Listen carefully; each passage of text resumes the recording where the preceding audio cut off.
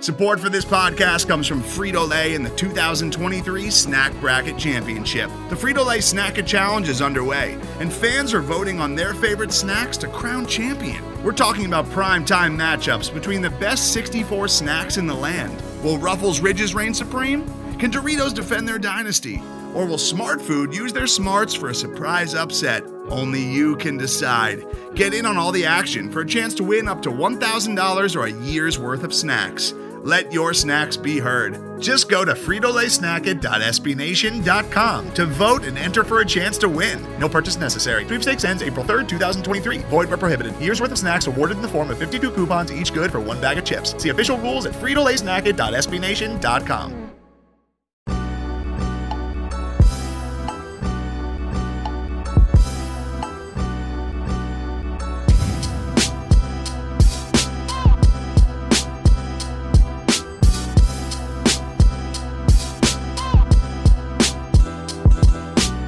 Welcome in, everybody, to the Longhorn Republic, your source for Texas Longhorn news, sports, and opinions with a bit of snark built in. We are a podcast of Burnt Orange Nation, and you can find more great Texas Longhorn content over at BurnOrangeNation.com. If you like what we do, please leave us a rating or review on Apple Podcasts. It helps get the show out there. Share this with your friends wherever you found it, whether it was Apple Podcasts, Google Podcasts, Stitcher, TuneIn, Spotify, anywhere where you can find fine podcast content. You can find Kyle and myself. Feel free to connect with us on social media at Longhorn Pod. Shoot us an email, longhornrepublicpod@gmail.com. My name is Gerald Goodrich. I'm your host this week, like I am every week. And I'm joined by a man who has some beard envy, Kyle Carpenter. Kyle, how are you? Oh, we're gonna jump right into there. Yeah, I'll just say this: the 50 brilliant shades of gray inside of Del Conte's beard. It's like if you saw only me, and then you saw Chris Del Conte's beard tweeted out, you thought this is what beards look like. It would be like if you were a Texas Rangers baseball fan and you saw the renderings of what your stadium was supposed to look like and then what it actually looked like, or vice versa, actually, because Chris's beard is glorious. It is thick, goes in all directions at once, but somehow still looks coiffed. He paired it with some slick Ray-Bans. Quite a look, CDC. Quite a freaking look. You are crushing quarantine as you do everything in your life, it seems. He's got it going together. He's also got a wife who's way more tolerant than mine, because my wife was definitely like, hey, shave that beard. We're taking maternity pictures. Right. I didn't shave it, but I trimmed it. I had the quarantine beard had to go. It looks great, though. I mean, she made the right call. Absolutely. Always does. I mean, she married me, so probably she's at least missed on that one. But that's a whole other conversation. But we're going to keep trudging along with our season preview, and we're to the big conference game. OU is on the schedule now, and so we have the incredible opportunity to bring on Kamiyam Harabian from our friends over at Crimson and Cream Machine. Man, how are you doing today? Man, I'm doing well. Thanks for having me, guys. We are excited to have you here. We're excited to talk football. We keep hopes alive that we are not talking for naught, and that this is a game that will, in fact, happen. There's one thing circled on the calendar every year. It's obviously this game. So fingers crossed, especially hard as we talk a little Longhorns and Sooners. I mean, come on, what could be better than that? Right. And maybe in Norman this year. I was going to say, even though there's no state fair, like I don't know what's going on. It will be weird nonetheless, yeah. Whatever happens, no fans in the Cotton Bowl or in Norman or whatever, it's going to be absolutely weird. So we've got to, I think we have to start with the quarterback question, because from outside the program, like, again, the biggest question, new quarterback for the Sooners. We've been saying for what feels like 2 decades now that, like, oh, can this new guy keep up the standard of the last guy? And every time it happens. So Spencer Rattler was, I think, the top quarterback in the country, like the number 11 recruit in the nation, like one of the top 250 players of all time according to 247's ranking. So he's got all of the accolades coming in. He's already got some Heisman murmurs from national pundits and things like that. But like for OU fans and people that are in the actual know, like what's the conversation like for Spencer, and what's the expectation coming in as a redshirt freshman? So I think you got to look a little bit at what they say every summer.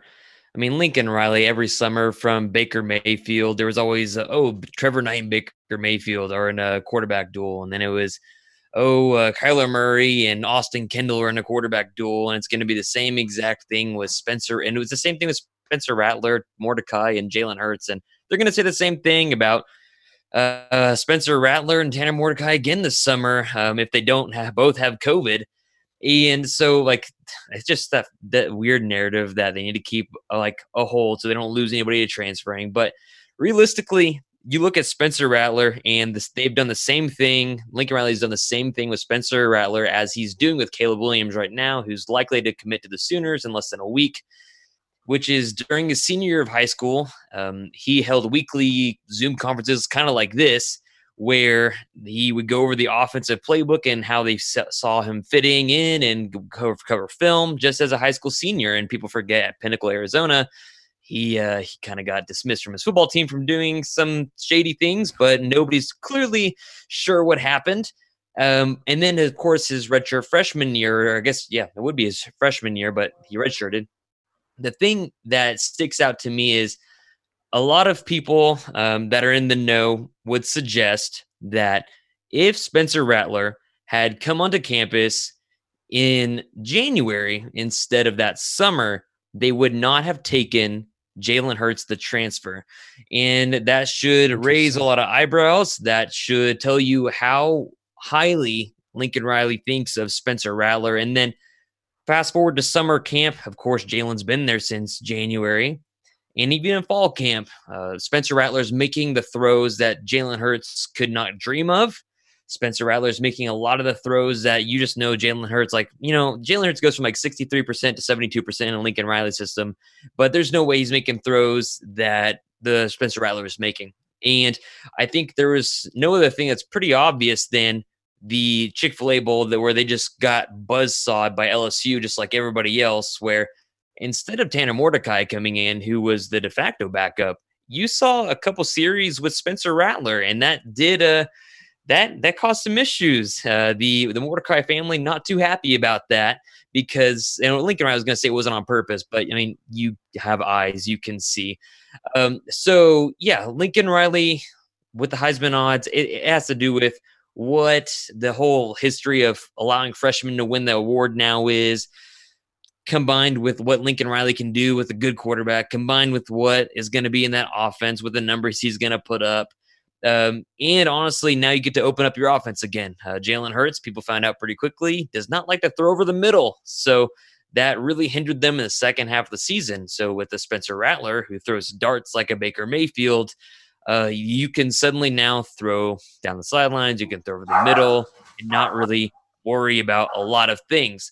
So the conversation for OU fans is high expectations, and with that becomes a lot of pressure. So it's a bit much, but I think it's something that Spencer Rattler can handle. So, I mean, we've seen, I don't want to spend the whole time talking about quarterbacks, but it is OU after all, and Lincoln Riley offense. We've seen a couple different type of quarterbacks you just rattled off there, obviously, in Baker, and then to Kyler, and then to Hurts. And I think, you know, Baker probably not given enough credit for, you know, how well he moves in the pocket, but obviously Kyler Murray, just an incredible athlete, and then Jalen Hurts, a guy who, you know, everyone knew could beat you with your feet.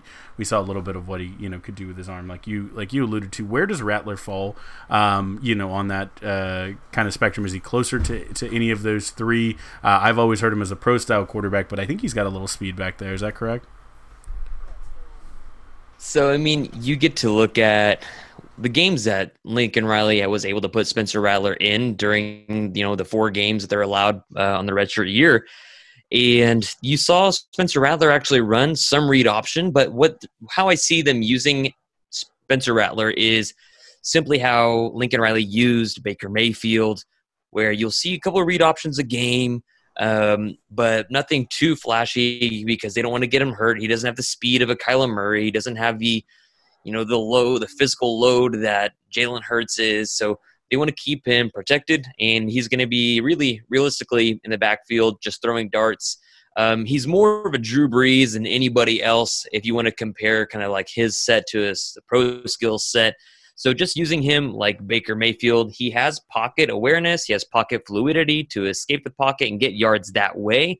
But it's not like they're going to design those quarterback runs that haunted defenses with Kyler Murray and Jalen Hurts. Yeah, for the most part, he'll get his yards either scrambling in the pocket or just design plays, of course, just throwing the ball to the sidelines or over the middle. So he's got some help coming back in the offense, which again, it's the OU offense, so there's always talent there. But I think we were all kind of shocked when Trey Sermon announced his transfer. But Oklahoma does return a 1,000-yard rusher in Kennedy Brooks. I think it's back-to-back 1,000-yard seasons, if memory serves. And I think, if not all 5 starters from last year, at least all 5 of the projected offensive linemen have starts under their belt. So, with a quarterback who's trying to find his feet in a not in a new system, but just trying to find his feet, a young quarterback, the running game is kind of his best friend. So what are the expectations for the ground game to kind of help alleviate some of the pressure on the quarterback? I think that's the main thing that the Oklahoma Sooner fans are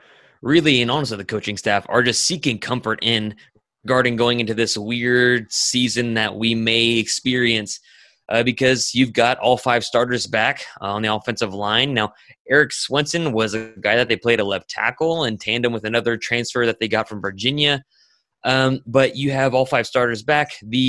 Both guards in the center notably Creed Humphrey, who is likely a day 1 or 2 candidate for the NFL draft. But both guards, those guys are fully set. You've got Adrian Ely that can go a right tackle or left tackle. Really, it's just a matter of finding, do they still want to go with Eric Swenson? They have a redshirt freshman in Stacey Wilkins, who they feel really good about. So there's a battle that's pending there that the spring would have been really good for. But yeah, like you said, they're returning a ton of starts in the offensive line, and they've got Brooks back, who's, like you said, it's a back-to-back 1,000-yard rusher, who people forget is number 1 in the nation in yards after contact on the edge, because Bill Beatembo loves those GT counters. So he is number 1 in the nation in yards after contact, and then, of course, top 25 backs. They would have been returning 3 top 25 backs in Pro Football Focus if they had Trey Sermon, but they're also returning Ramondre Stevenson. Of course, he's serving a suspension as well. That actually is the last game, is the Texas game, Game 5. But you look at what they're able to do. You look at what Coach Beatembo has been able to build at Oklahoma since Stoops hired him. That was one of the biggest hires of the Stoops era, besides, of course, Lincoln Riley. And they've just been pulling in 4- and 5-star offensive lineman guys year in and year out. So really, you're looking to do a lot of runs, a lot of play action. They should be able to take care of Tennessee and Norman, and do a lot of other things and figure out other things. Of course, it takes a while to gel. They did that last year. Now, instead of Creed Humphrey saying, all right, I'm the only guy that's returning, everybody else is returning. So now they have a year under their belts, and now it's a matter of raising the bar offensively. And if you know Bill Beatembo, especially with that offensive line, a bunch of NFL guys, road graders, guys that like to play pretty rough, guys that like to get 15-yard penalties after the play, which is kind of annoying, but Lincoln Riley's offense doesn't care for 15-yard penalties. It's unreal how many penalties they get, and it just doesn't matter in the flow of the game. It's pretty incredible, actually. But yeah, all 5 guys in the offensive line. Kennedy Brooks, which is really an unheralded running back that did really well in Texas high school. He made a lot of inroads and did a lot of impressive things in Texas high schools, but he's not flashy. He's not a Trey Sermon. He's not a DeMarco Murray. He's not an Adrian Peterson, but he has a low center of gravity. He has good hands. He doesn't look like he's going too fast, to be honest, but it's his ability to one cut and go, and he never gets caught from behind. So that's why people are really reliable upon him.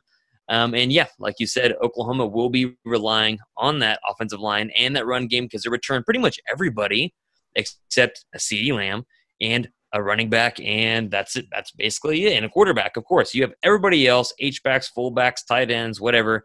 But yeah, the offensive line and running game will be relied upon heavily. Like you mentioned, CeeDee Lamb being gone is going to be an interesting case study, I think, in Lincoln Riley of, is it truly plug and play with some of these guys, or, replacing a very good quarterback and a truly elite receiver.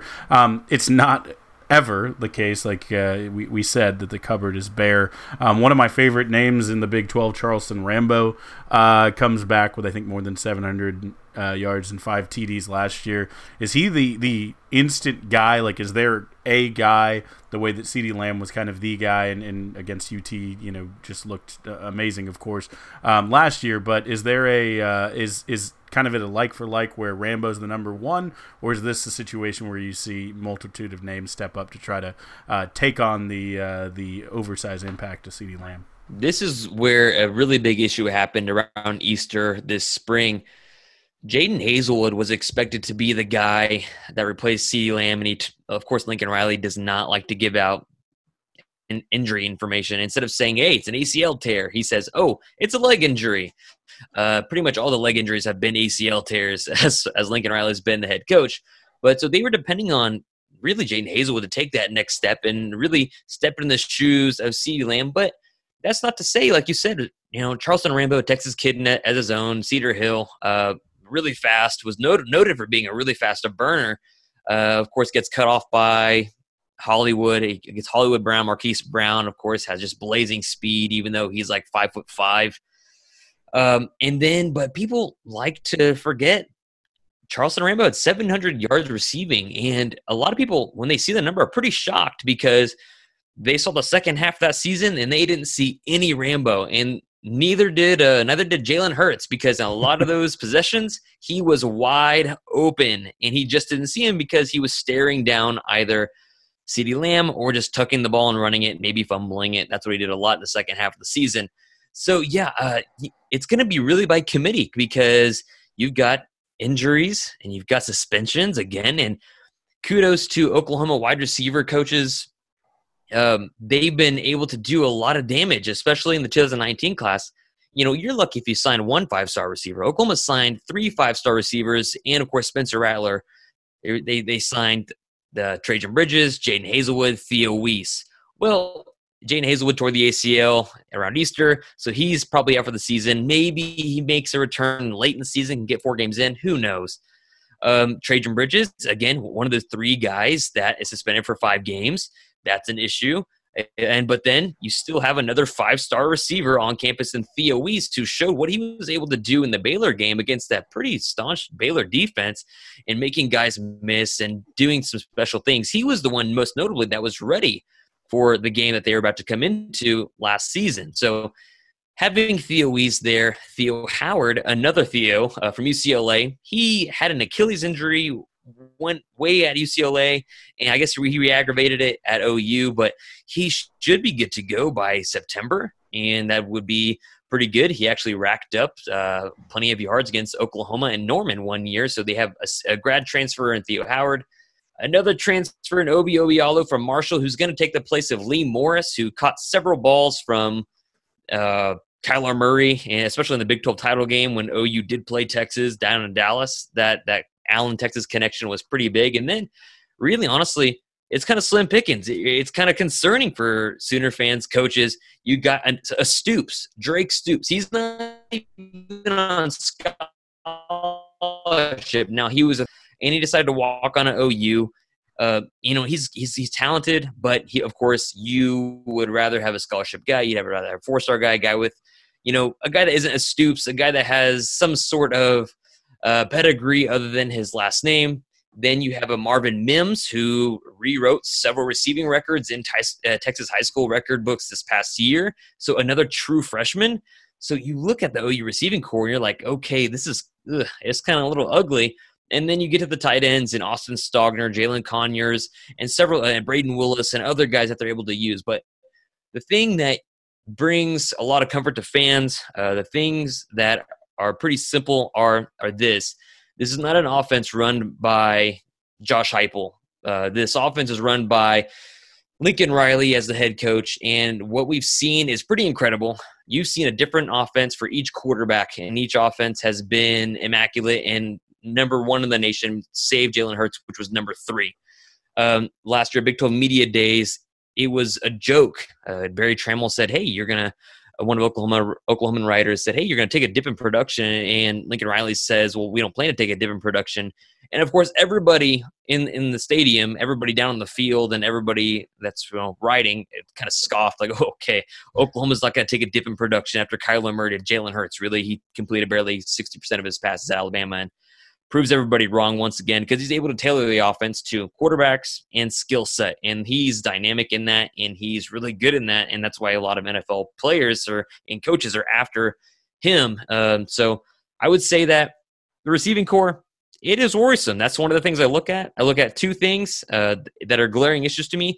And one of them is receiving because you've got an injury, a suspension, and a lot of untapped potential. I think that kind of cinches up the offense. So defensively, OU made a big jump last year. They went from 2 years ago being the worst, we'll just say the worst defense in the conference to top half, top five, number 4. I think it was when it was all said and done. So how do you see the defense continuing to improve year to year, especially as they get more talent that fits Alex Grinch's style and kind of need on that defense? Yeah, it's been a long time since the rumor of Curtis Bolton wanting to fight Mike Stoops in the Cotton Bowl because the defense was just so god-awful. And then, of course, that's the game that got him fired, even though it should have been 3 years earlier and possibly 2 national title wins earlier. But, hey, I'm sure Texas fans are glad that Mike Stoops were on the sideline. But now he's getting coffee for Nick Saban. So, joke's on him. Right next to Charlie Strong, actually. The two of them are competing. For real. It's unreal.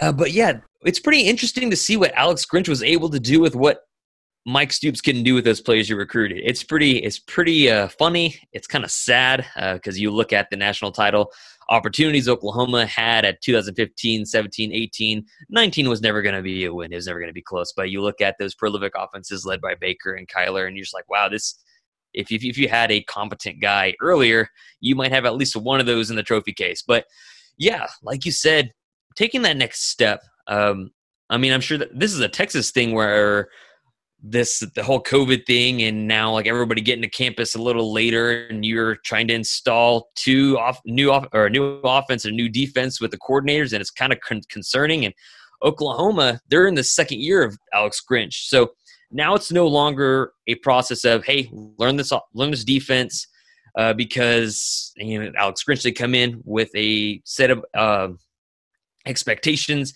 They change the defense. They simplify it. Instead of 2 gapping, they're 1 gapping. And that makes a lot of things. And then you look at what Oklahoma's losing on defense, though. That's the most concerning part. So if we get to the point where we're saying, hey, what's a glaring issue Oklahomans are looking at? What's a glaring issue for the team going into the fall? You're going to look at the defensive line because Oklahoma, they returned roughly 9 starters on defense. Now you lose Kenneth Murray in the first round. That's huge. You replace him with a former 5-star linebacker and Caleb Kelly, who's had some injury issues. And when he came back last year, I wasn't expecting him to come back. When he did, he played significant snaps over guys that had been playing in reserve roles all year, which is pretty telling about how the staff feels about him. But Oklahoma lost Neville Gallimore. He was double-teamed all year. He was triple-teamed even in the Chick-fil-A Bowl. Didn't really matter. They did that. Also, Ronnie Perkins, probably the best player on the defense, suspended 5 games, including the Texas game. Yeah. So you're really looking at that defensive line. They have a ton, like I said, on the wide receivers, they have a lot of untapped potential. And like you look at Alabama, you look at LSU, you look at other schools or Ohio State, and you look at their blue chip ratio. Oklahoma and Texas are separated by like 2 percentage points. And a lot of the percentage and a lot of what Oklahoma's blue chip status is, there's a lot, especially on defense, are locked up in freshmen and sophomores and redshirt freshmen. So you've recruited high caliber athletes, but it's a matter of, are these guys who you thought they were? Can they actually make a difference? So Oklahoma got the number 1 JUCO player in Perrion Winfrey, the number 1 defensive line JUCO player in Perrion Winfrey, who they're planning to plug in to Neville Gallimore, of course, Jalen Redmond, and they have a ton of rush edges and LaRon Stokes and guys coming back. It's just guys that need to prove themselves, really. And that's the main glare. Oklahoma's building quality depth, actually, in defensive backs there. Parno Motley doesn't go drafted, but he signs as an undrafted free agent. They return Trey Norwood, who tore his ACL last summer, and then they're supposed to be getting the number 1 JUCO safety in Justin Harrington, who is a far cry from what any of the Oklahoma defensive backs have looked like. This guy is 6'2", 215. Everybody else is like 5'11", 180, 185. So we're looking about this JUCO guy. We're waiting for Oklahoma to get him onto campus. So, if you can play nickel, if you play safety, play cornerback, we don't know. But Oklahoma's developing depth back there. Oklahoma, and some of this is really different than anything, and it's really concerning for an Oklahoma fan. and this is verbatim from coaches, and this is from a source, when Mike Stoops was there, when Kerry Cooks was there, who was at Tech for a minute. I don't know if he's there anymore. He might still be there. I have no clue. I mean, they get burned regardless. They were not taught, the defensive backs were not taught to actually turn around and look for the ball when the ball was in the air thrown by the quarterback. So, like, if somebody's saying ball, they were taught to face guard. So you look at the lack of interceptions and you look at how many pass interference penalties, that's an issue. Tim Kish, a linebackers coach, it's amazing that Kenneth Murray had 3 years or 2 years with this guy, never said a word about him, never really says a word about Mike Stoops other than, oh, he's a good coach, but rants and raves about Brian Odom and the new linebackers coach that came from Missouri because Grinch was familiar with them because of the Pinkel connection. And then, so you just look at that and what they're doing, and like the Mike Stoops thing, they're terrified of making mistakes. Mike Stoops is crazy. Like you've seen shots of him in the press box. It looks bad. He's swimming at the mouth. And Alex Grinch says, you know what? It's okay. Make a mistake. That's fine. Just play with your hair on fire. Make your mistake 100 miles an hour. So like as Sam Ellinger said, it felt like the Sooners were able to be more athletic and actually use their athletic abilities instead of thinking like, oh, where's the ball going? And by the time you realize where the ball's going, your defensive line's already blocked up and your linebackers are on an island. So it's just, I expect the Oklahoma defense, to answer your question after a long-winded statement, I expect the Oklahoma defense to actually regress a little bit. You're losing the quarterback on offense. You're losing the quarterback on defense. You no longer have an elite athlete specimen in Kenneth Murray that runs a 4.5 40, patrolling the mid-waves of the central of the field, and then you're losing a Neville Gallimore, another third-rounder. You have a suspended defensive end who is maybe the best player on your defense last year, definitely going to be the best player on defense this year. And as we all know, people want to say, oh, cover corners. But a lot of what that goes into is how good your defensive line is. If they're not getting any pressure, Parnell Motley is not going to have the season he did last year. And Trey Brown is not having the season he did last year. So really, I think they're going to regress, but I think they'll stabilize in the middle. They just, like I said, have a lot of untapped potential in those youthful guys on the defensive line because the linebackers and the defensive backs are pretty set. They're getting depth, but that defensive line still kind of shaky. That's a fantastic recap. I love the way you said quarterback on offense, quarterback on defense. I do hate that the regression doesn't sound like it's going to be Stoopsian level regression. That's what Texas fans are looking for. But I think that's about as detailed as we could have possibly dreamed of. That was a fantastic offense, defense, and overall team recap. But we do a little something when we bring our folks on this show here where we it's kind of a lightning round. We call this Hooked Them. I don't know how you feel about that name, but we like to ask you questions that you're not prepared for. So we'll keep them quick. Just give first thing that comes off the top of your head. I'm going to start here with the question I'm calling Pimple and the Prom Queen. Obviously, we know Lincoln Riley is the man. I wish he coached somewhere other than OU so I could root for him as a human being because he seems like a great guy. Single worst thing about Lincoln Riley, if you had to pick anything at all, what's your biggest gripe? He has a tendency sometimes to abandon the run game, which completely kills the offense, as we've seen against Texas. Baker Mayfield's one of Baker Mayfield's losses to the Longhorns, and of course, in Kansas State and several other places where just abandon the run game and kills the offense. Seems fair. I didn't know what we were expecting out of that, but that seems like a good one. So one of the things I've been doing that's weird over the last, I guess we're 6 weeks into this, is I've been trying to find a WWE connection on each of these schools. And it's real easy with OU because you've got JR and you've got Jack Swagger. So I make that connection to ask this question. Who is the most likely player on the OU roster to end up in the WWE, and what would their ring name be? Oh, man. Are you talking about right now? If there's somebody recent memory that you can think of, like this guy would be great. Oh, man. You know what? Who would be really good in the WWE? I think you're probably looking at, honestly, Creed Humphrey. And you could probably just call this guy the behemoth or the mammoth because this man squats like 6 billion pounds. I like it. And, the Creed obvious tie-in, he comes out with arms wide open.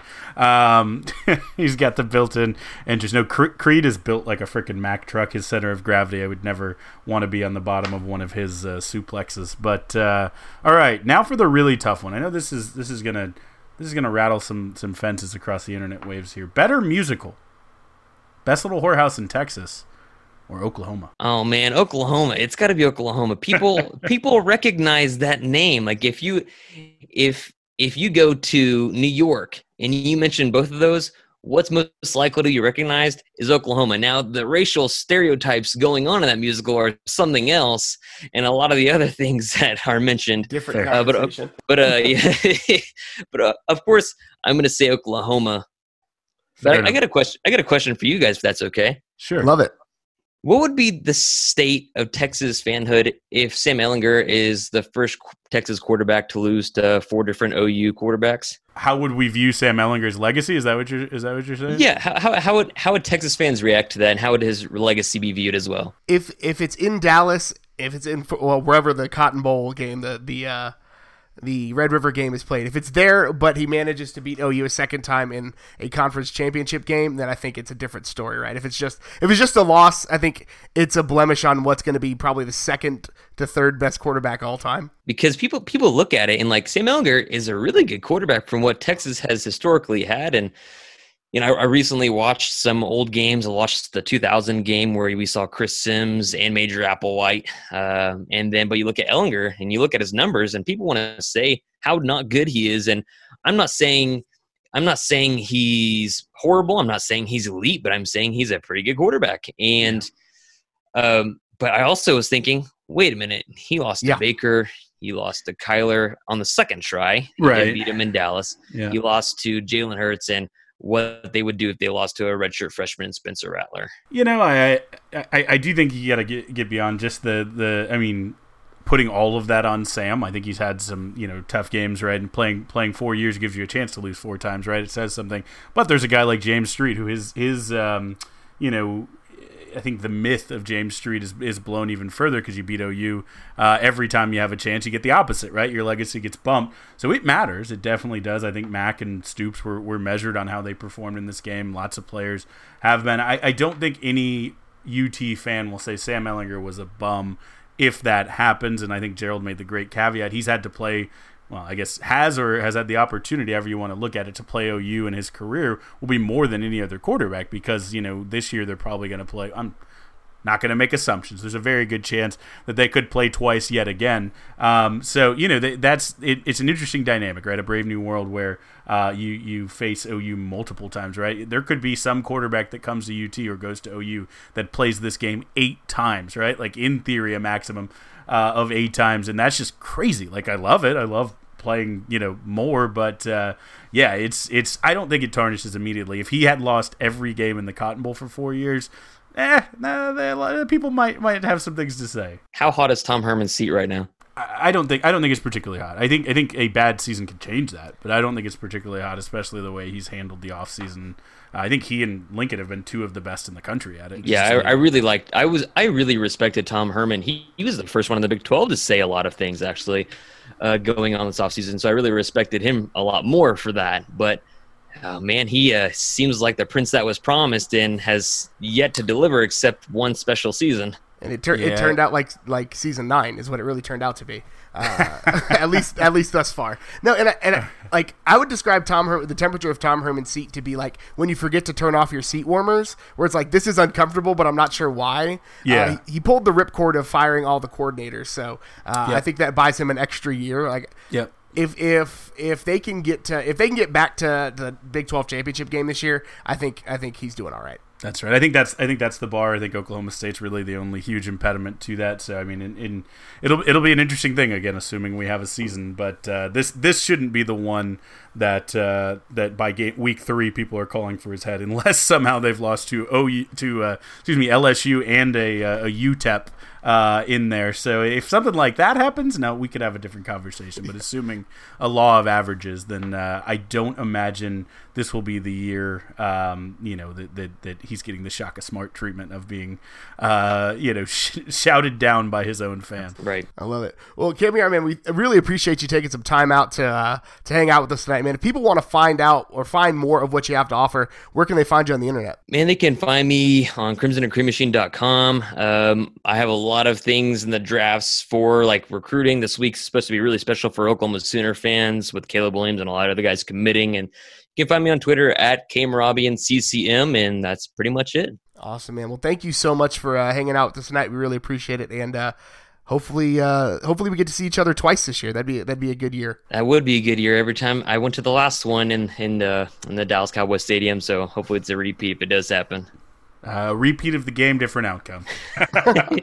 Awesome, man. Thank you so much. Man. No problem. Today's episode is brought to you by Cars.com.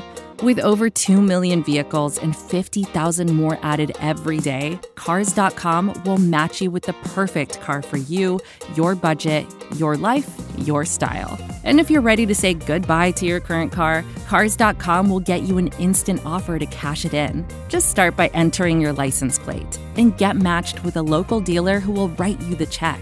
So whether you're looking to buy or sell, just go to Cars.com. It's magical. All right, Gerald. So let's come to the segment that everyone obviously comes to this show for. Nice to talk about the OU Sooners, but can we please talk a little bit about the world through burnt orange lenses? So we're going to jump right in. We've talked a little bit about some of these, I believe, in the past, but the Fox College Football and I believe even their basketball, TJ Ford commented when they talked about jersey numbers there as well. But the college football has been doing their greatest to wear number series, and they got to number 12, and I had a bit of a conundrum, Gerald.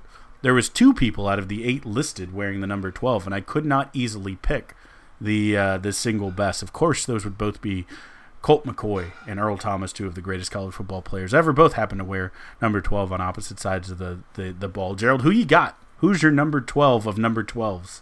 That's so tough. I mean, really, the fact that Texas had 25% of the greatest number 12s is okay with me. But man, it's so hard to choose between them. I mean, the guy Colt has to be the one, I think, because he holds all of the records. And if we go back to like our Mount Rushmore, Colt McCoy was a shoo-in. So like, I think Colt has to be it. But like, it feels weird to not say Earl Thomas, right? Just because Earl Thomas is just that dang good. Yeah, like imagine if Colt was number 8 instead of Shipley, or Colt was number 13, and you looked at again a really incredible list. Of course, you got Andrew Luck and Joe Namath and Roger Staubach, who had a thing about Texas there. You might just go ahead and say Earl Thomas there, though Joe Namath was a colorful character and Andrew Luck was a fantastic quarterback. I'm putting Colt obviously as the answer of all of the 12s, the 8 listed, and the second best, of course, is Earl Thomas. Unbiased opinion. All right, so moving on out of the 12s and into the zeros, and I mean that in the most flattering of ways. Number 0 for the Los Angeles Lakers, as well as for the University of Texas Longhorns. While he was on here, Avery Bradley will not be suiting up. He made the comment that he's opting out of playing in the NBA restart in Orlando, which in itself is a fascinating experiment. But basically, if you're not aware, they are restarting with a few games left for the teams that are the top 8 seeds basically in each conference, and then if you are within plus or minus a delta that you could potentially become that 8th seed. So it's roughly about just under half of the league is playing right now, but players had the option of choosing to opt in or opt out, and Avery Bradley is opting out of the Lakers' potential championship team. Bradley only averaged just under 10 points a game, but was by far the Lakers' best defender, and especially perimeter defender. Danny Green might have to pick up those responsibilities, but it will be a blow to the Lakers' championship hopes. Gerald, what do you think? It would be a blow to their championship hopes if this thing actually continues to happen. I give it like 2 weeks. Players are testing positive, and I feel like it's gonna get shut down pretty quickly. But that's a whole nother conversation. I think Avery Bradley is. I mean, again, he was a big piece of that. It's weird to say Avery Bradley is a big piece of a team that has LeBron James and Anthony Davis on it, but defensively, he carried a lot of water for them, and I think he was always the guy that drew a tough matchup. So losing him is a big hit to a team that possibly had a championship run in it. Yeah, well, it does open up some minutes for the as someone with a hairline that I'll say Tom Herman-esque. It opens up a couple of minutes for a balding hero of everyone's, Alex Caruso, who, side note, from Killeen, I don't remember. He's from Texas A&M Consolidated, I think he went to. My brother coached against his team in high school, and they, same thing, used to make fun of Alex Caruso in high school, and then he dropped like 40 on my brother's team. So never, ever doubt the Caruso magic. So on the other end of spectrum, athletes who look 40 but are actually 18, Bijan Robinson. Gerald, we've all seen this video floating around the Twitter, catching passes from equally exciting prospect Hudson Card. Bijan did some stupid stuff with his hands, which he showed during his high school season. He has a propensity to make outlandish OBJ-style catches. But more importantly, what I want to focus on, Gerald, is it legal to have that many ab muscles? Kyle, I have not seen a single ab muscle on my body at any point in my life. So I can't comment on the legality of... One big ab muscle. It's one big midsection. I can't even call it a muscle, let's be honest here. But like we're joking, but like the body control on that kid as he came down with some of these passes, it's ridiculous. Like I have no other way to say other than like how do you make it look that easy? So I'm excited to see him suit up, and you know what? If he doesn't redshirt this year, if he gets more than 4 games, it'll be for very good reasons. I just feel bad for the first cornerback who sees him at full speed coming towards him, and just whether he decides to juke you out your shoes or just Earl Campbell pay homage and just run through a dude. Like, he doesn't look like someone who some other 18-year-old who's playing defense would want to be on the wrong side of. So we referenced it in the open of the show, but Chris Del Conte did give some updates during his beard showcase about the south end zone. There was some news dispersed in that. If you haven't seen the video, do check it out. We could retweet it from the show account, but it is showing some good progress in the north end zone, which is fantastic to see. He showed what they're going to be able to accomplish, assuming again full speed ahead that we have a season this year, and then also the expectation, reiterating that by the next season, the 2021 football season, everything should be 100% complete with that project, and we should have the massive bad boy new end zone over there. So just for those who weren't aware, will still be some construction going on in the background. Not that there will necessarily be fans to see it in the stadium, but construction will continue in the stadium during this football season. Yeah, we knew that. Again, if we have football in 2020, we knew that there would be construction there. But again, the renderings and what it's going to look like, and I'm just excited for it. It's going to be so cool. I'll harken back to my Texas Rangers analogy here. I really hope it isn't a deviation so drastic from the renderings. And in our final piece of Burnt Orange Lenses news here, I just want to give a Longhorn Republic congratulations and shout out to Colin Johnson, engaged to his high school sweetheart who followed him from California to Austin and now to Jacksonville, Florida. He proposed to her on the beach in a socially distant and appropriate proposal, with her on a swing and him on one knee. Congratulations to Colin Johnson, soon to be a married man. Gerald, I think that wraps it for Burnt Orange Lenses, and that only leads us to one logical place, just like we do when we're Chris Del Conte, standing in front of the giant screen, once known as the Godzillatron. We are watching the giant screens as we sit through COVID. Gerald, what are you watching on the Godzillatron? There have been a lot of movies that have been made free based on their historical context and what's going on currently in the world. So the wife and I sat down and watched Just Mercy over the weekend, and it was really, really well acted. So it's a really interesting look back at like the genesis of the Equal Justice Initiative and kind of what they do, and kind of giving free representation to people that are in the legal system and maybe aren't actually guilty of their crimes or were underrepresented by a public defender, those types of things. And it's an interesting story about a guy who was very openly framed for murder in Alabama, and he was put on death row even before he was tried, and there's a lot that goes into it. Jamie Foxx, Michael B. Jordan, really well acted film. Those two kind of are the leads, and then Brie Larson is kind of the third lead, but it's really all about the performances of Michael B. Jordan, who my wife called, and I quote, unnaturally handsome, and Jamie Foxx trying to mask how he is also one of those unnaturally handsome people and failing. I intentionally try to obfuscate any movie that Michael B. Jordan is in from my wife, because I'm fairly certain that he would just have to start like the sentence of like, will you leave your husband and like, pass the salt, and she's like, leave my husband to come with you. She is absolutely in love with Michael B. Jordan, and I would be mad at both of our wives for passing on that. That's absolutely right. No, that's a fair point. So Gerald, I have been watching a couple things. I'm going to start and say I found out, I did not know this about my father-in-law. We were joking. There was a tweet about what King of the Hill characters would do or say about masks and during COVID and with various things going on today, and how much we yearn for Dale and Hank and Boomhauer and the gang.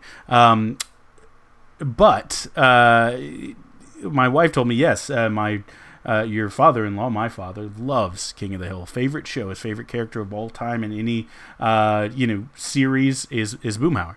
He thinks he's hilarious. He can't stop giggling when he comes on the screen. So I was like, we have to watch this. I didn't realize you were a fan growing up of this show as well. So we've watched the first season. We'll probably continue on. It's a good background show, incredibly classic. I was surprised how many things from 15 years ago still felt prescient and relevant today.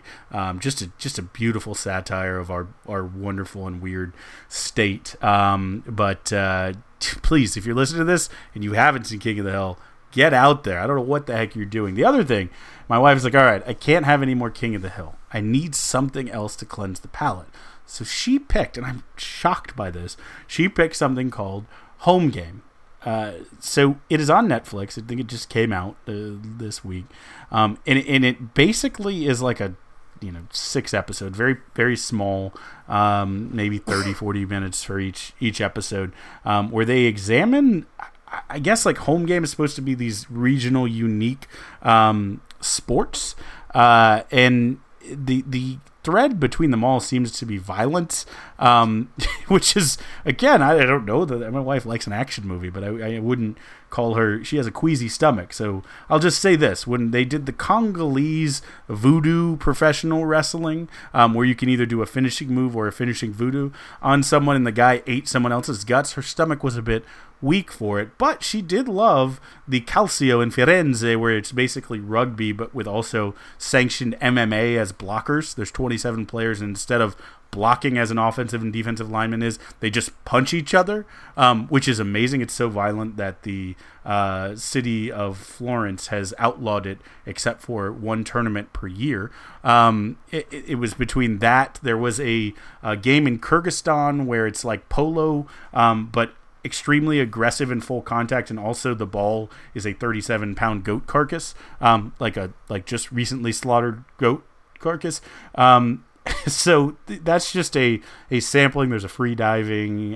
There's a roller derby actually with Austin's own roller derby. So check it out, guys. Couple on the opposite ends there. Got your comedy with King of the Hill, you got your ridiculous with Home Game, and you got your stimulating woke.